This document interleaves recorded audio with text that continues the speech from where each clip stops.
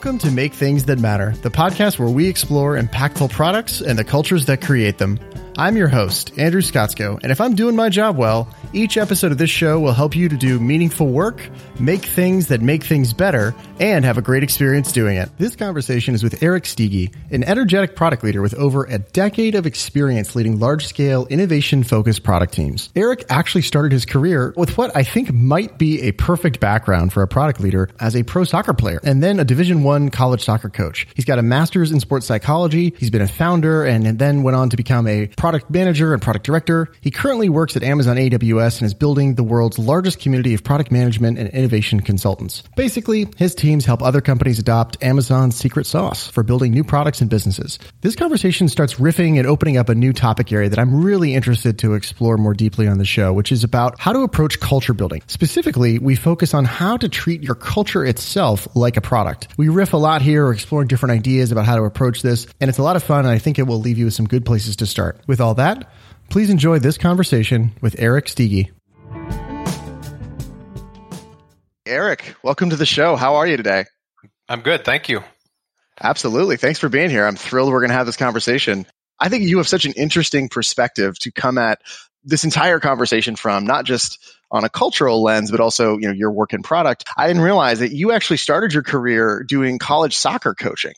That's right. I was like, wow, that is unusual. Like, tell me about that. And how'd you get into that? And how does that shape you today?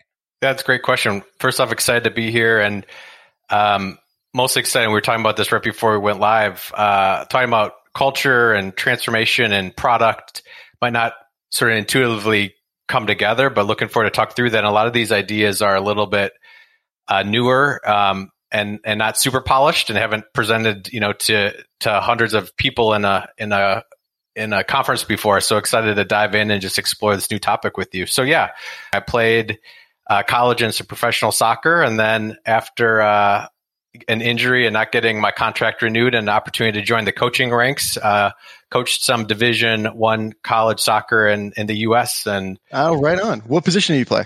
I started out at forward, but the more advanced, the further back the field I went. So I don't know what that meant. Yeah, I think it means you got smarter and you could see the whole game better instead of just like trying to put it in the goal at the end. That's right. I think that's right. I read the game well and could organize, but maybe I wasn't quite as athletic as some of the other attackers that stayed up top. We'll go with that. It works. It speaks well to you, to your mental capabilities. That's right. So you were doing the pro soccer thing and then you got hurt. Injuries are part of the game, and it's sort of the classic. It's easy to do well when everything is running smoothly, when you get along with the coach, when you're at the top of your fitness, and it's hard. It's the hard part, and sort of I think where this is true for anything. Like professionals stand out from sort of the more junior people is that you're able to still perform well when things aren't going smoothly, where not all the cards are aligned, and so got injured and just by the sort of right time to move on. And I didn't really have a backup plan, but the opportunity presented itself with coaching. And I think it lends also to a little bit being the field general and organizing, from a defensive standpoint, that led me into coaching. So got into coaching, and first job was I actually coached high school soccer, but then got into coaching at West Virginia University and was there with the men's team there for a couple of years, and then moved on to a couple other jobs. You always hear this term player coach, but you actually were a player and a coach. Right. How did that change your perspective on things, like moving from on the field to the sideline? Yeah, that's a good question. I what I think is interesting about soccer, and this isn't funny because like we're diving into sports here versus product and culture, but I think the interesting, like lots of sports, every sport's unique, and you have your individual sports where it's just you out there, and like if like tennis or golf, and so there's a different kind of pressure and sort of mindset to that, and then there's team sports, and I think what's interesting about the team sports is there's obviously the people dynamic, and it's in your own head, but it's also like how do you as a team sort of do something better than, sort of a bunch of individuals. And then I think even in soccer, it's interesting because this is true for like basketball and hockey, where once the ball's rolled out there, so it's a player's game. There's no timeouts, or there's very few timeouts. There's not as many set plays, like in some of the other sports where, literally a coach can call every pitch in baseball essentially, and call in the pitch to the catcher, and the catcher relays it to the pitcher. Or in football, where you have a bunch of plays, and even in football, some of the strategy is you can script the first 20 plays, and then after that you'll sort of adjust. And so I think there's the player coaches, you have to do all your work in soccer, like in preparation, and sort of treat and sort of create problem solvers, and create sort of like, now I put it in context of product, but like decision-making frameworks where players can understand, like, here's how we're going to play in this situation. Here's what I'm going to try to do, but it can't be completely robotic or scripted. And so you have to sort of build those capabilities in the practice field and sort of do the simulation, so people can then sort of feel confident and execute, on their own, essentially, in the game. And then in the game, you don't really have that big of a role. As much as you yell and like cheer from the sideline, it's a lot less involved than in some of the other sports. And that was the biggest shift, not being directly able to impact the outcome of the game. I didn't take sports to the levels you did, but I also grew up playing a lot of sports, and I've always been fascinated by coaching specifically. And it's such an interesting pivot point from sport to the world that we spend our time in terms of company and product building. I'm curious to get your take. In the world of sports, we have these very defined, the games are very well defined, right? They're finite games, to use that language from Simon Sinek. And then he's referencing James Carsey, finite and infinite games from like 20 years prior. But anyways, the reason I bring this up is that soccer or any sport, it's a finite game, known players, set rules. We know how this goes, and it's well constrained.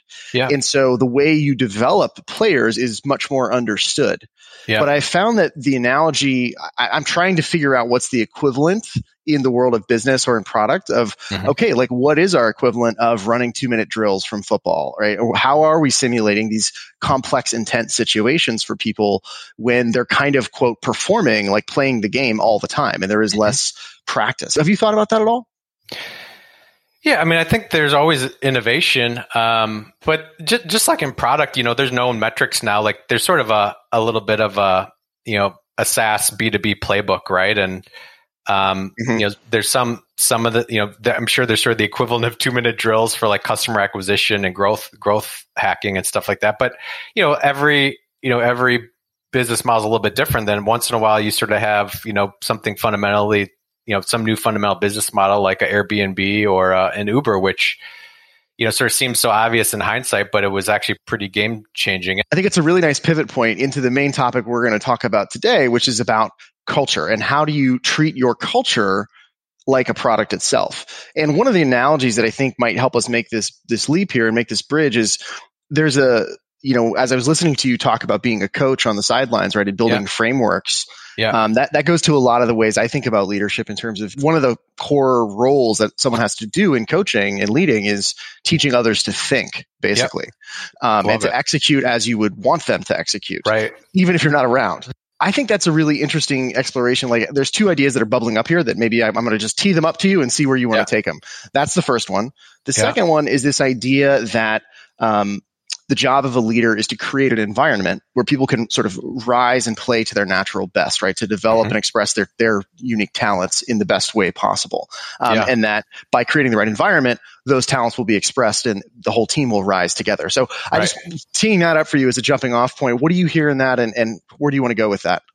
I think we should jump on both of those, but those are good. I think let's start on the second one. So, cause I think that's a good sort of framing. Like, my frame of reference is I've been involved with a couple big companies. So think about like Fortune 200 companies, over 10,000 employees, culture transformations. And in my current role today, I'm actually at AWS in a consulting role. We're providing professional services to customers that sort of help us build products like Amazon and help us build a culture of innovation like Amazon.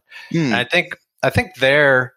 I think I like the lens that you framed it as leaders. How do we create an environment where we make it easy for employees to do the right behaviors that we want them to do?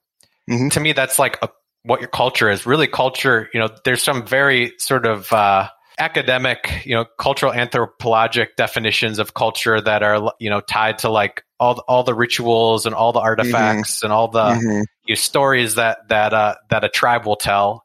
And I think that's an interesting lens to look at it through. But I think like at the end of the day, culture is about behaviors, and our people, what behaviors is a collective group of people exhibiting on a daily basis. And so I think under that lens, culture transformation is really about how to create processes, systems, to allow people to do sort of the quote unquote right thing, however you're defining the right thing is. And to me, those should be observable behaviors. So that makes sense. So there, how do you get intentional about those? Like behaviors can happen accidentally, or they can be highly intentional. Or, if you take it back to the sports analogy, like practice makes perfect, you could be practicing perfectly wrong and like think you're doing a good job. But if you don't know what good looks like, or those aren't clear definitions of what's valued, what's expected, being an employee in a company, I think, that's where,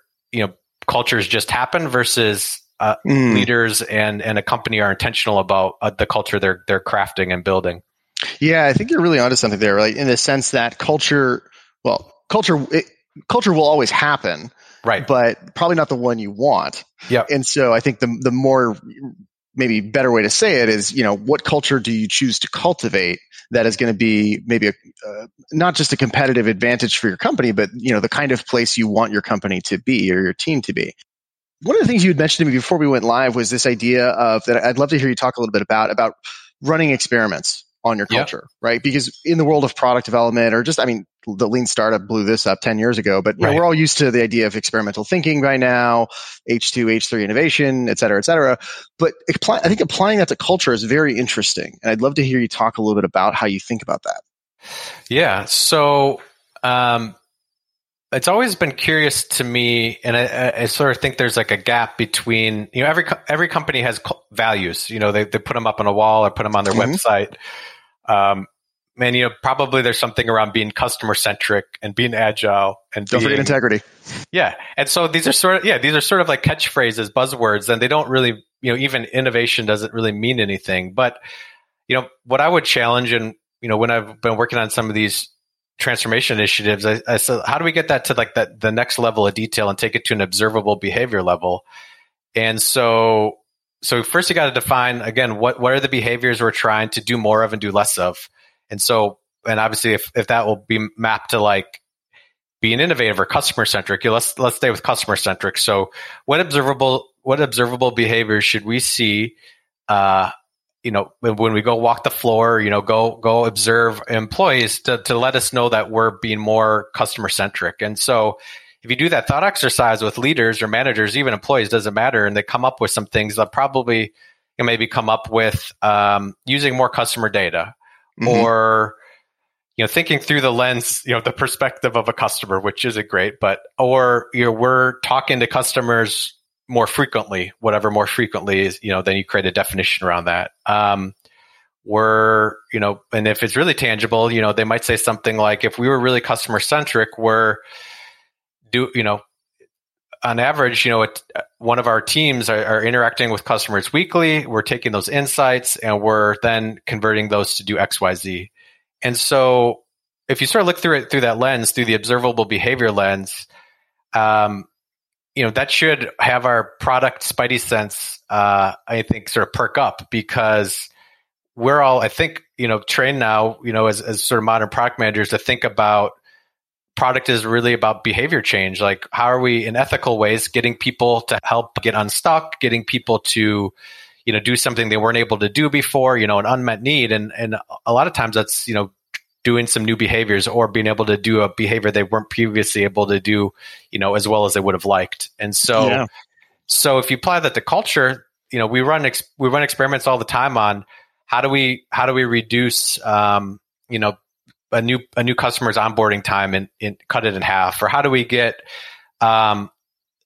pharmaceutical company that I worked with, how do we reduce like the days to fill and get their first sort of medication and take it by half. So there's a lot of behaviors to get there and a lot of design and product decisions to make, but same for culture. If you sort of get down to like, we should be seeing more of these behaviors to live customer centricity on a daily basis. Sure. Let's define those, let's create some ways to measure them, and then we can run experiments against them. So, I've been on product teams where we're sort of at a localized level set. Hey, we want to think bigger. We want to be bolder. And so, we'll track has somebody called out like weekly or like daily, like, and we'll keep a tally in a Scrum board. Did we think big enough? Like, did we pose the question? Did we think big enough as we were brainstorming the solution? And we'll track like how often in a week did we sort of ask ourselves, do we think big enough? Or, again, back to like how many customer interactions did we have this week? And sort of run experiments. Like, what might we do next week differently to increase that?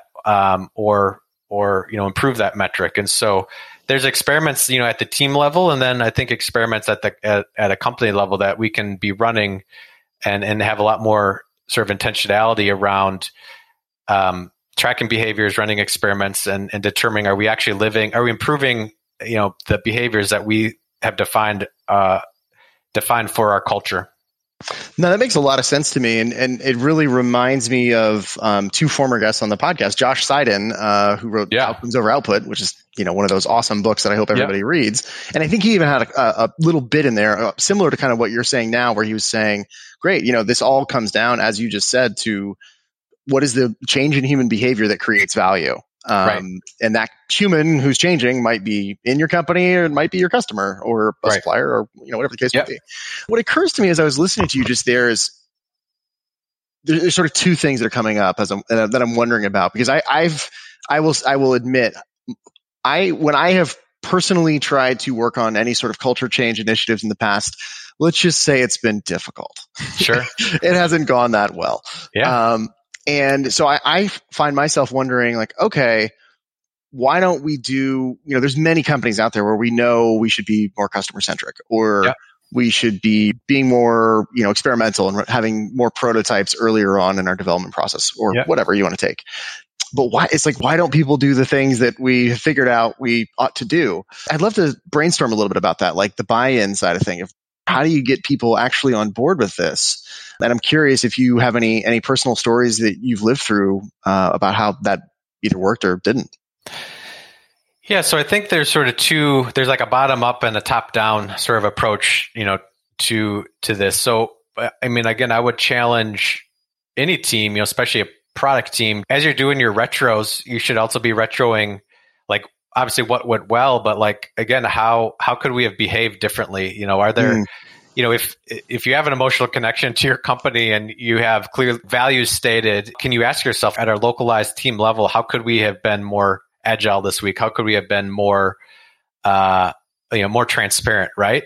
And I think, again, it's easy just to sort of take those words and say they're sort of meaningless without definition, but sort of own that, ownership is another value. Like how we had showed ownership this week. Like, what are the behaviors that us as a team could have exhibited more of this week? So I think there's a lot at the localized level you can do, but obviously, there's dependencies and there's only so much you can do at a sort of a team level. But again, I would say, don't forget, there's a lot of power in how do you want to operate as a team and sort of organize and then hold yourself accountable to your behaviors, and what are you sort of be the change you want to see in the world type thing, which I think is needed. But you only can get that so far. So that's where you need a top down. And I think, I think you need some clear direction from, a CEO. And I know before we were talking about going live, like, does this apply to big companies or startups? And I'd say both. Like, I think, it's never too early to design your culture, and it's never too late. I think it's just, there's I think a little bit more effort that you need when you get 10,000 people. It's a little more complicated. People. Right. So you need that leadership. And I think you need really clear definition around what your values are. And again, I'd say define those out. And without that, you don't know what good looks like. And so if you don't know what like the behaviors that are valued and look good looks like for your company, then that's really hard.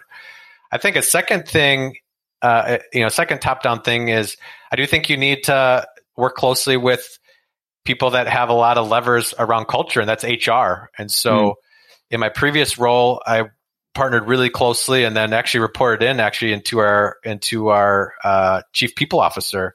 Oh, okay. And I think there's a lot of great things you can do to help non-traditional product functions think like product thinkers. And so, you have a bunch of HR policies that AR in place, I think, to put some checks and balances and sort of some legit, business reasons, around confidentiality and privacy and security and things like that, that HR rules and policies are created for. But there's also, policies that are meant to create value for employees that aren't protecting the business, but protecting and trying to create value for employees. So there, if you can run experiments and get partner with some of your HR leaders,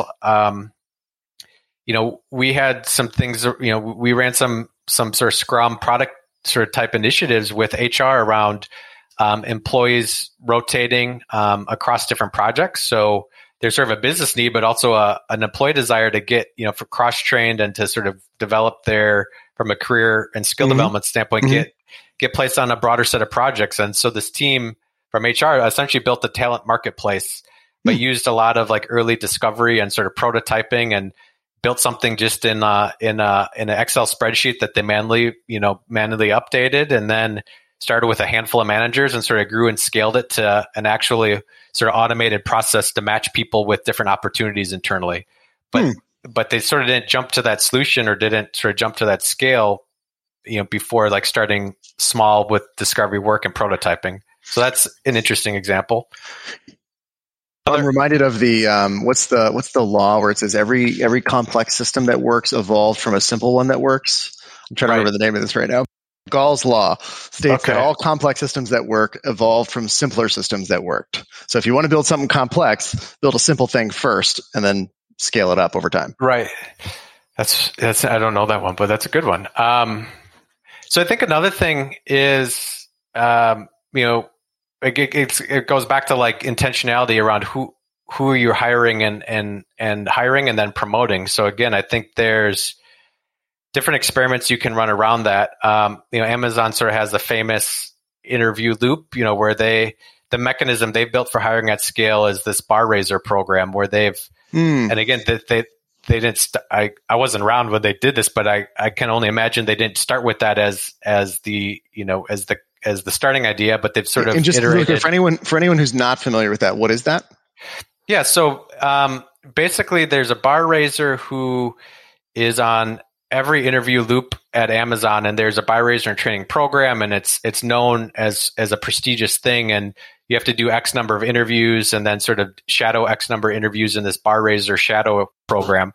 And they're essentially, on every interview to check for cultural fit. And so they've been nominated as somebody who exhibits great culture fit, and they've been coached and mentored to essentially look and assess for culture fit on interviews for really any job. It doesn't matter, again, the job role, but more across any job role, how, is this candidate a good fit or not? And so it's a mechanism they've built to allow for culture fit and sort of hiring for culture at scale. And obviously they've invested a decent amount of time in terms of this growing group of people, community of employees inside Amazon that spends a lot of time interviewing candidates, spends a lot of time shadowing in this bar raiser training program. Again, there's a lot of training, shadowing and sort of mentorship that goes into that role. So let me ask you this idea. I love this idea of treating your culture like a product, because it's something I've been thinking about as well for quite a while. And the reason I think I started thinking about it was I was in the middle of trying to affect some culture change within a group level, not a team, but not a whole company. It was like a group level type situation. And I was running into just loads of passive resistance. It wasn't like there wasn't much overt, like out and out resistance where people were just like, this is dumb. It was more of the passive thing, which I think is actually where a lot of transformations end up dying, because a lot of things get agreed to on paper and then they just somewhere the resistance becomes too much and you can't overcome inertia. And the reason I thought of this was I was like, well, it seems like places that do this well have a pre-existing understanding that this is something we will always be doing, that we will always be working on our culture, as opposed to many places where I think it just hasn't been a conversation. And so introducing some aspect of change creates fear, frankly, because you're like, oh God, you're changing my world, but I didn't know you were going to do that. So now I'm on, like, what are you doing? Right. Whereas if you came in, like if from day one you were at this place, you knew we're just always going to be working on how we work together. Like it's just part of what we do here. What do you think about that? I think that's true to a certain extent. I think if you're an existing company and then all of a sudden leaders or managers start talking about we need a culture transformation, we need to change, how we work, how we behave. It sort of feels, and I've been in some of those situations too, it sort of feels like you're sort of who moved my cheese, right? Sort of the rules of the game are being changed on the fly. It's like, why? But I think that's where you need, there needs to be like a business imperative. It needs to be sort of the burning platform, the proverbial burning platform for somebody to care. Yeah. And I think there's a great podcast. I think it's on This American Life, I believe, where it's about NUMMI, which is the North America.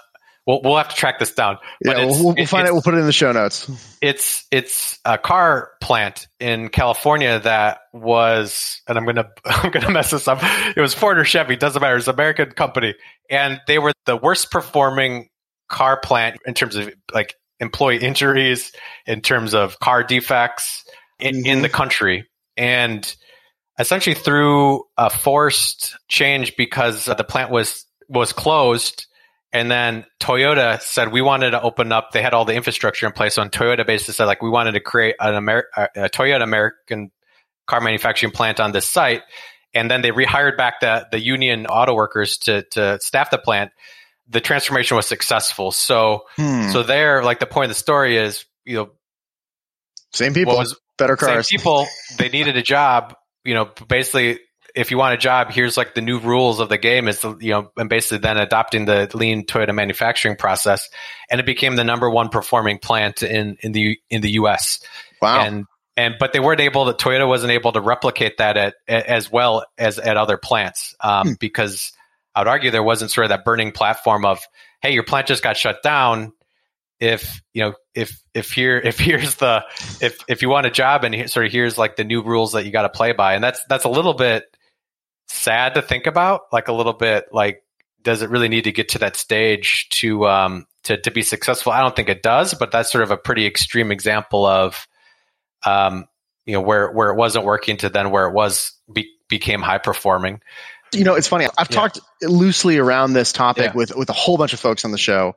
And that is what you just brought up is the burning platform has been far and away the most common answer from folks I've talked to who have, successfully done turnarounds basically on a culture, almost to a person. They've all said, when I'm like, well, what has to be present for this to work? And it basically comes down to pain. They're like, there just has to be pain.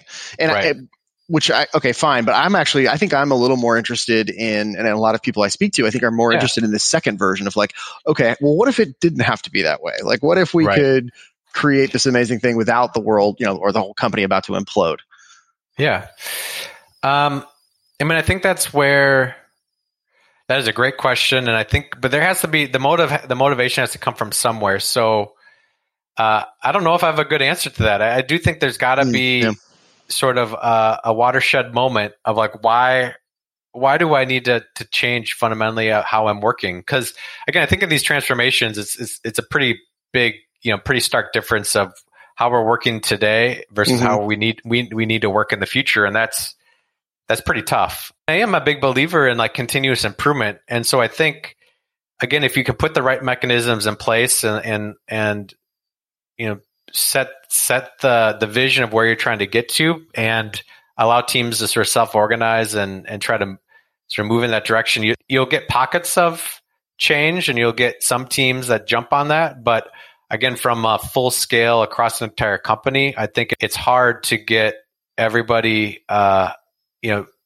fundamentally working differently in a somewhat meaningful timeline. As we're riffing on this, what's occurring to me is that it probably depends on the scale of the change we're talking about, right? If we're talking about a wholesale, like cultural change, it's going to take it's probably going to take some big watershed moment, the same way, that's usually how it goes in people's personal lives as well. If there's a big change, usually something triggers it. I think what might also be more in line with the kinds of cultures that we're hinting at here is, and this is where I go to the agreements, like sort of an agreement that like we are going to always be pushing the way we do things. And as a result of that, we're going to be continually changing we're going to continue to innovate in our processes. That's kind of what I'm hearing.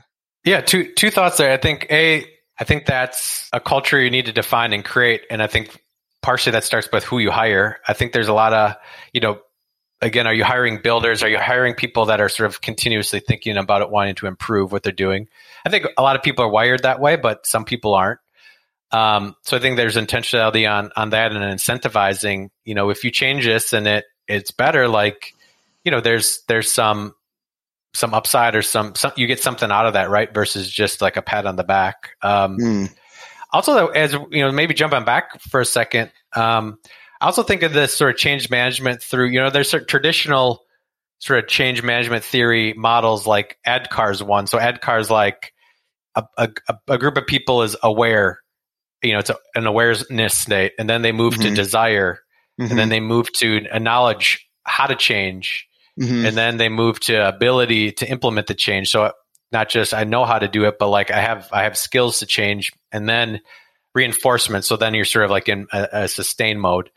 And I think that's an interesting lens to look through in one sense. And again, that if you think of that and you sort of map that to like a pirate metric sort of, or like, think of it as like you're aware of a product, and then you have this desire, like I'm aware of this, like I'm kind of intrigued, desire to use it.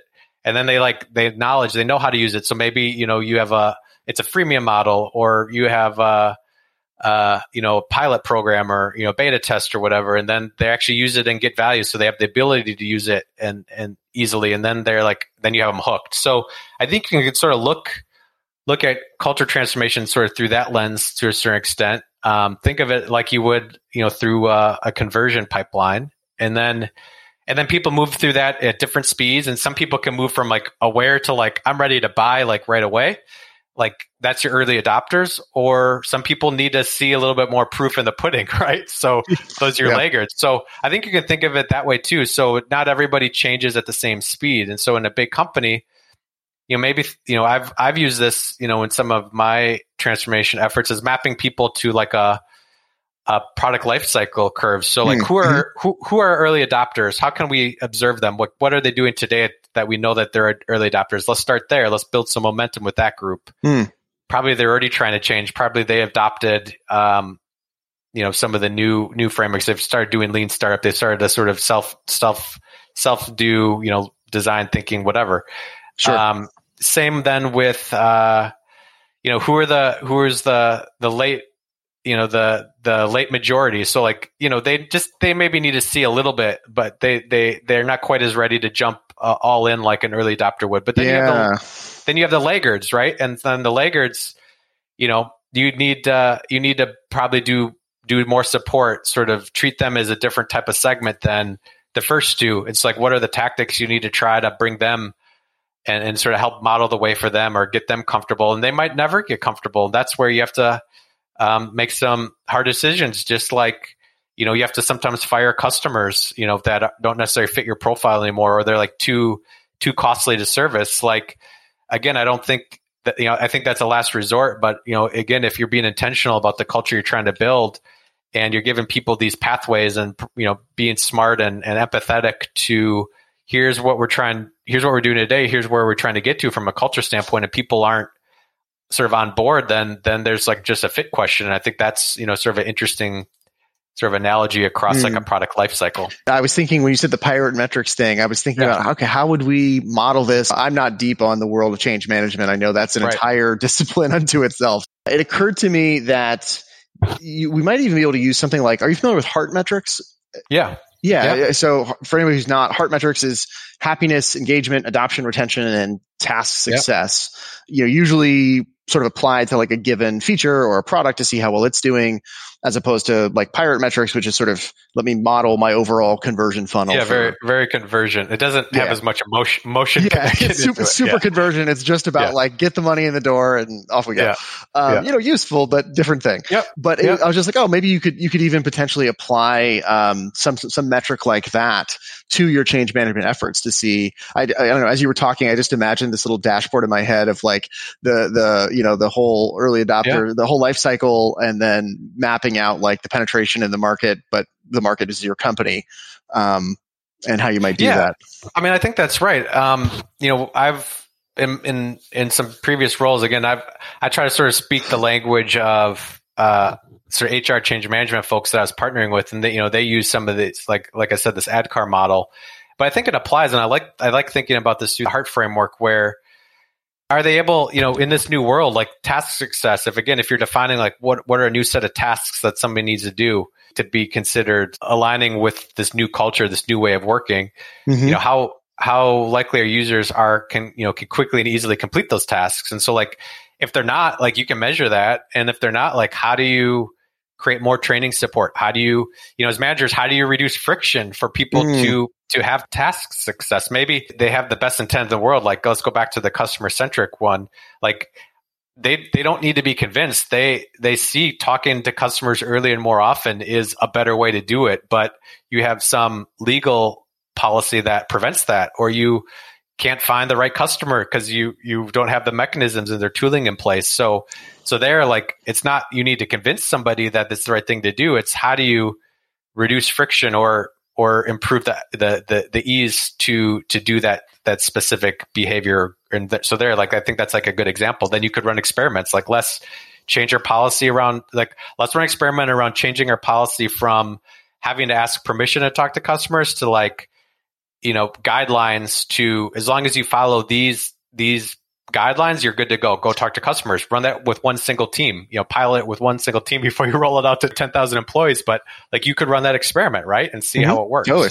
I've never heard anyone put it that way, where it's like, oh, well, we can model these changes the same way we would model the changes we're trying to create in a product. Frankly, I mean, right. It's at the end of the day, it's people doing behaviors that hopefully create some valuable change.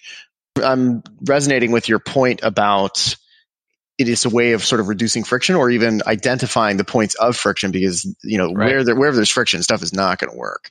One of the things I'm wondering about is how early do you start working on a culture? One of the models that I have in my head is that basically your first 10 people sort of set your culture, and then everything from there is going to derive from the culture that was formed with those first 10. I don't know if that's right, but it seems to have at least a grain of truth to it. What have you seen in terms of, stuff you've worked on or folks you've engaged with in advisory capacity? Yeah, so let's jump on that. I want to go back 1 second, and then let's jump on like what's the right time. So I also thought this is just sort of a compelling how might we statement, but we have product dashboards, and I know these exist, but I don't think they're super widely used. How could you create a culture dashboard? And again, like what would be the inputs and data points? What should you be seeing as like leading indicators that your company is a healthy culture, is however you're defining that. So yeah, totally. And again, you can track that, you can measure towards that. Think of it as like a product manager of culture, right? And so like, how would you run that? And I think we have all the answers in the toolkit, so we just haven't necessarily applied them with intentionality on the culture side. Yeah, that's interesting. But going back to like, when's the right time? I said this earlier, it's never too early and it's never too late, but I think it's easier on the front end. And sure. So, in my lens, again, I try to have a pretty simplified definition of culture. It's, collective groups, observable behaviors. And so, you have a culture when it's just two of you. It's just there's only two of you, and so the definition that I like to use, just to throw it out there, is simplistic as it is. It's just sort of how we do things around here. Yeah, that's great. I think that's right. So once you get a critical mass of people, how you're behaving, what you're doing on a day-to-day basis, you have a culture. Whether it's defined or not. And so I think again the funny, sort of interesting quote, I can't remember who said it, but it was basically like every organization has a culture. Unfortunately, many, if not most, cultures develop a happenstance. And so it's, are you being proactive about it or not? And I think that, in today's age, or people want to be connected to sort of a company that's sort of bigger than themselves and, sort of have a culture that they agree and align to. Like, I think it's super critical. So how do you create a culture? It should be part of your strategy. What kind of culture do you want? Like, what type of people, what type of employees, talent are you trying to attract? Not everybody's going to be a fit for every culture, and that's fine, but trying to be explicit about here's the culture we're trying to create. Here's the behaviors and the mindsets we value and we're trying to foster and hire for, and then make sure there's transparency around that. And I think that's important, especially early on, for companies, when having the wrong culture fit, having the wrong, hire is a lot more impactful than maybe, once you get to the 500,000. Yeah, when there's 7 of you, every person has bigger leverage than when there's 1,000 of you. I like that as a counterpoint, because I've heard many founders or early stage company people say, you know what, don't even worry about it until you're at least like 25 people or maybe 50. And I think there's, fair enough there. Like, you probably don't want to get too heavy handed about it, or even like you probably are not going to have an HR person below 25 people, maybe 50 people. But I think what is, in my personal opinion, what should be non-negotiable, what I would love to see every founder out there doing, is thinking about it, right? Like having intentionality. I think that's kind of the underlying sort of necessary ingredient here. Is like, well, you got to know what you want. You got to know what good looks like here. And I think that is probably left by the wayside a lot in early stage, because frankly, you're just trying to survive. You're just trying to, get to default alive. Right. I think that's true. There's a lot of like, you got to make your first sales. You got to prove market traction. So that I think that's legit. I also think, part of what investors are investing in, and sort of part of what, the role of the first sort of founders and senior leaders is like being a magnet for talent and the right type of talent. Right. And so again, going back to, when culture is not defined, to me, like, again, I'm internalizing this a little bit. Sure. Like if I'm interviewing and a culture is not defined, and a senior leader, if I ask them like, hey, what's your culture? Like, where do you want it to be, and where do you need to improve to get it there? And if he or she doesn't have a clear answer around that, like that's a little bit of a red flag. Or if I get a wishy-washy answer, or a different answer from, I ask a CEO, what's his or her ideal culture and what are they trying to build to, and you get a different answer from, a team member. Again, that's a little bit of a red flag too. Yeah, checking for a misalignment. It's interesting. Yeah, and so again, as product people, it would be weird for somebody to say, how can you design and develop a product with more intentionality? I think now there's a lot of acceptance around what are the main levers you can pull, what are the sort of the main ways, the main ways to operate to build more intentionality around product development and product design. But I don't know if, again, you don't hear that as often as like, how might we be more intentional about our culture, right? Designing our culture. And so you have a product roadmap. Why don't you have a culture roadmap? Like, what are you trying to build and infuse? And so those are just things that, like, it's easy for me to sort of have these like bumper sticker slogans, but those are the things that I think about in my mind. Like, how would you build a culture dashboard? How do you build a culture roadmap? Just like you would a product. And no wonder we're talking about this, because you and I have clearly had similar parallel thinking on this.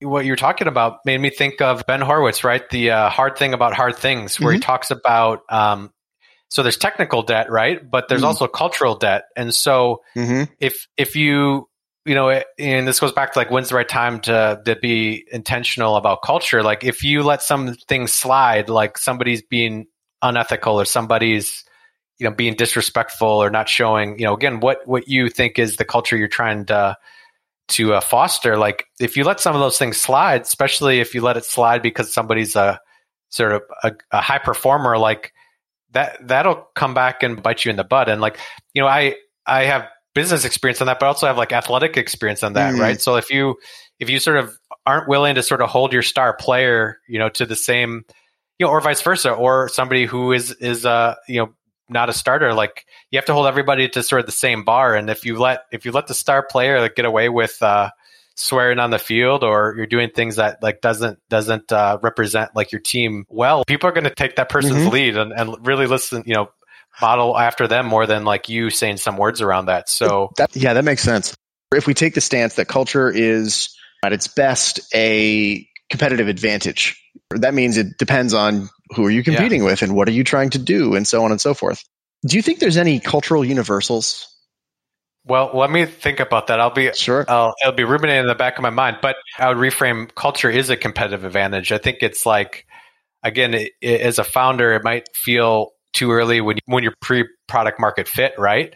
But like, once you get the product market fit, like people can copy, there's not very many, there's some legit moats in the world, like the number of the two-sided market and the number of hosts that Airbnb now has on their platform is like a true moat, right? Like it's going to be hard to like replicate. It's hard to beat that one. Yeah. Like buy Airbnb stock like the next time it dips a little bit, because I'm pretty long on that. But but like people can replicate products like relatively easily. Again, I think what's enduring is like a culture of, and I'm not here to endorse Amazon, but a lot of the Amazon leadership principles about thinking big, about being customer obsessed, about long-term thinking. I think these are enduring, we call them leadership principles, but really, again, they're definitions around how to think and how to act that obviously create the culture of Amazon, which is innovative and highly customer focused. And I think that is a competitive advantage. And, I think that is a competitive strategy in and of itself. How might we be the most customer-centric company in the world? That's Amazon's mission, right? And it's served us pretty well. And they try to figure out how to build in mechanisms that allow that to scale across every employee in different ways. Now we don't have it perfect, and there's obviously things to get better at. But I think that is a competitive advantage in and of itself, is to be the most innovative company, to be the fastest learning company in the world, take insights to action faster than anybody in the world. Like those are enduring strategies. Yeah. And then the question is like, how do you create the mechanisms and reduce the friction for employees to actually do that? For sure. Yeah. No, and actually, as you're talking about that, not only is culture is a strong, and I think I'm reminded of the book, I think it's Good to Great, where he talks about like one of the differentiators of these companies, and we're going to set aside all the issues of like selection bias in those companies, but whatever. But one of the things that set that apart was that it wasn't what the culture was, it's that there was a clear culture, and that culture was made very clear, very transparent, and it was, well implemented. And I think might be even more fundamental to generating the competitive advantage. And I just thinking about this right now, I think a reason this might be worth early stage founders and managers thinking about is recruiting. The talent war is so hard, right? Everybody is trying to get great talent, and culture is not just a competitive advantage in your operations, it's in terms of recruiting, right? If you have a clear and compelling culture, that is going to give you a leg up compared to someone who does not. And so I think that might be a good reason for people to consider putting in the legwork. So last culture question, then we're going to go ahead and close out here. But who do you think's doing this well? Like if you were going to point listeners at some examples out in the world, is there anyone who comes to mind?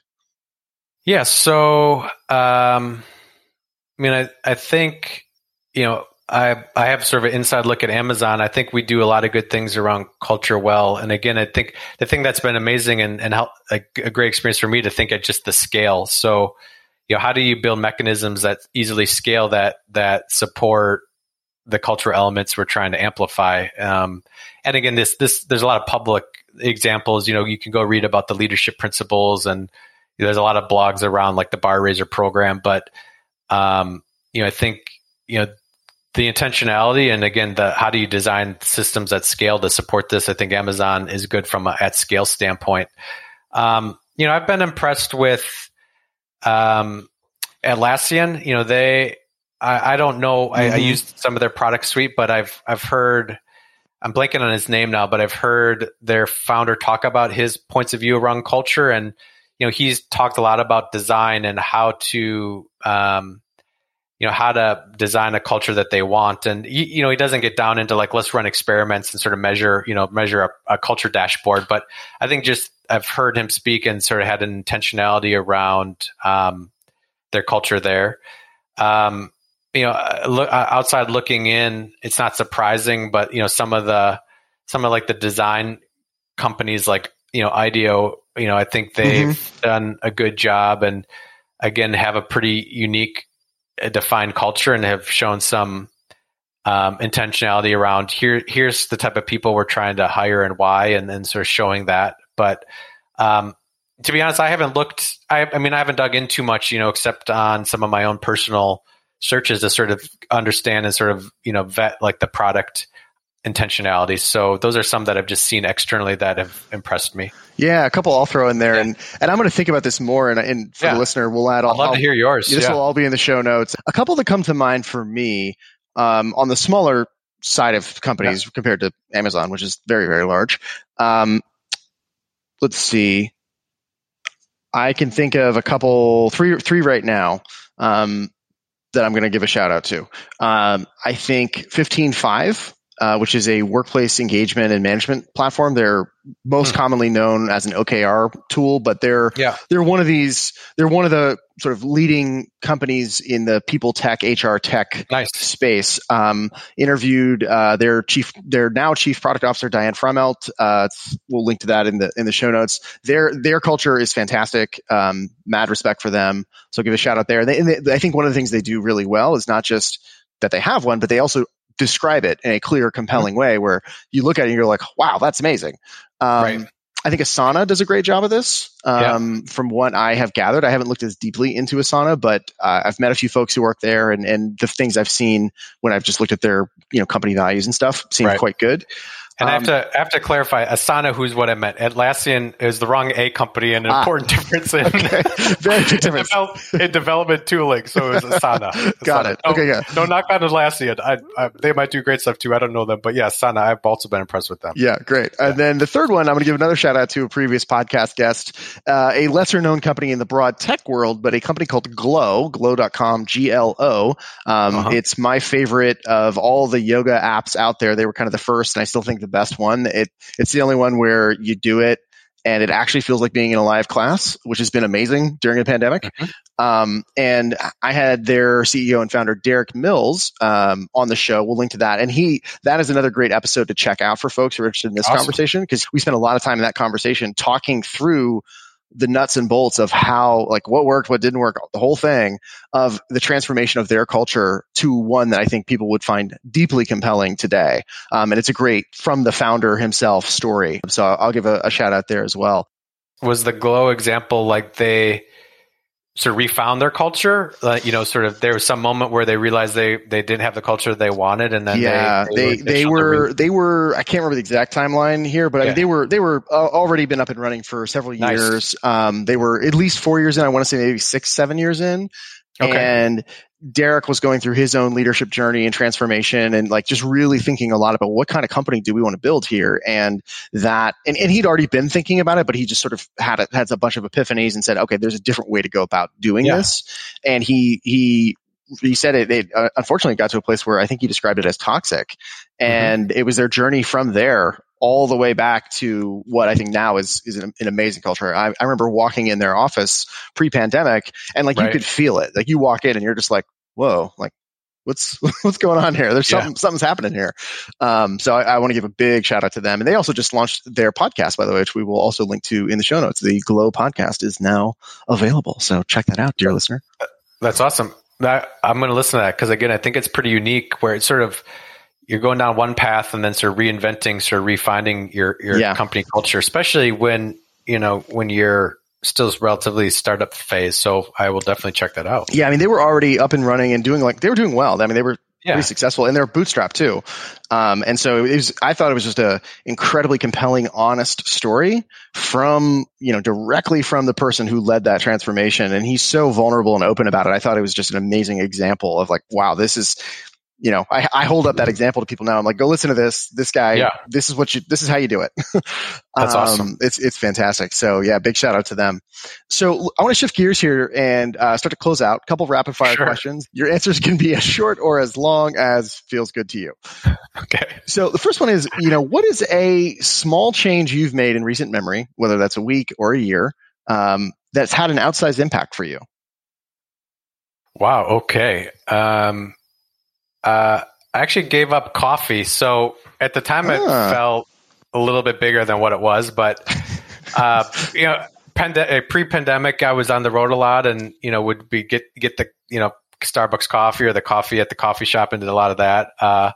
And it just, was feeling like I wasn't drinking lots and, I wasn't drinking like 8 cups a day or anything, but it just, I could start to feel that I'd have headaches if I didn't have it, in a given day, or just energy. And so I stopped, and then actually, this is sort of a side plug, and I just use it as a product that I like. I got onto this product called Magic Mind, and it's like matcha green tea. So it's like, it's a startup, and it's sort of an energy shot, but it's green tea based, and so it's not even an energy shot. It's sort of a supplement that's matcha green tea based, and I've given up coffee, and I feel like I have better energy during the day than what I did before, and drinking more tea. So that's one thing I've changed. I like that. I'm gonna Matcha Mind. You said Magic Mind. Magic Mind. Okay, we're definitely link to that. I'm going to try that out. Yeah. And then, what is a thing? What thing would you say you know best at this point in time? Whoa, that is a existential question right there. You can go anywhere you want with it. Holy smokes! Okay, you can say bubblegum if you want. That's whatever. I probably know the inside of my house best right now. No, that's not an appropriate answer. That's not a serious answer. You can have a fun answer. It's cool. Yeah. I mean, I think right now it's, I think my superpower right now is, I think, on the continuous discovery piece. And so, sort of moving away from the culture side, like I love the various different ways to do customer research and sort of understand customers and bringing in quant and qual, and then having that translate into like what should we build versus what could we build, and sort of prioritizing based on that. So nice. And sort of then, that's sort of a team sport. So, I'm not a UX design expert, but, love having those conversations and even bringing in, sort of engineers into those, customer research discovery interviews and like that emotional connection. So trying to foster that environment of continuous discovery and sort of staying emotionally connected to your customer to make better decisions to invent on their behalf. It's huge. Yeah. So, and then what question would you have the listener start asking themselves to take action on these ideas that we've been discussing? I think I'll actually give two, so I'm going to cheat. But great. I think, it's sort of a continuous improvement mindset. It's easy to sort of maybe complain or sort of feel like the victim on cultural issues sometimes with your company. I would just ask, what's a behavior you want to exhibit and do more, do less of like this week? And what's a little habit or ritual you could, start trying to make that happen? So like sort of take ownership of your company's culture and ask yourself, like, what's something I could try this week to be more customer centric? Anchor on your company's values, right? Be more transparent, be more agile, whatever it is, but like sort of take that ownership and ask yourself that question. And then I think something I've been interested about too is like, how can you partner? In product, we talk about like high leverage things, right? So if you're passionate about creating a better culture for your company and culture transformation, how can you be a better partner? How can you go make friends and sort of, start to work side by side with somebody in HR or somebody in maybe even finance that has some like high leverage things that could, change the culture at a full company scale. And so those are, I think, the two questions I'd ask. Awesome.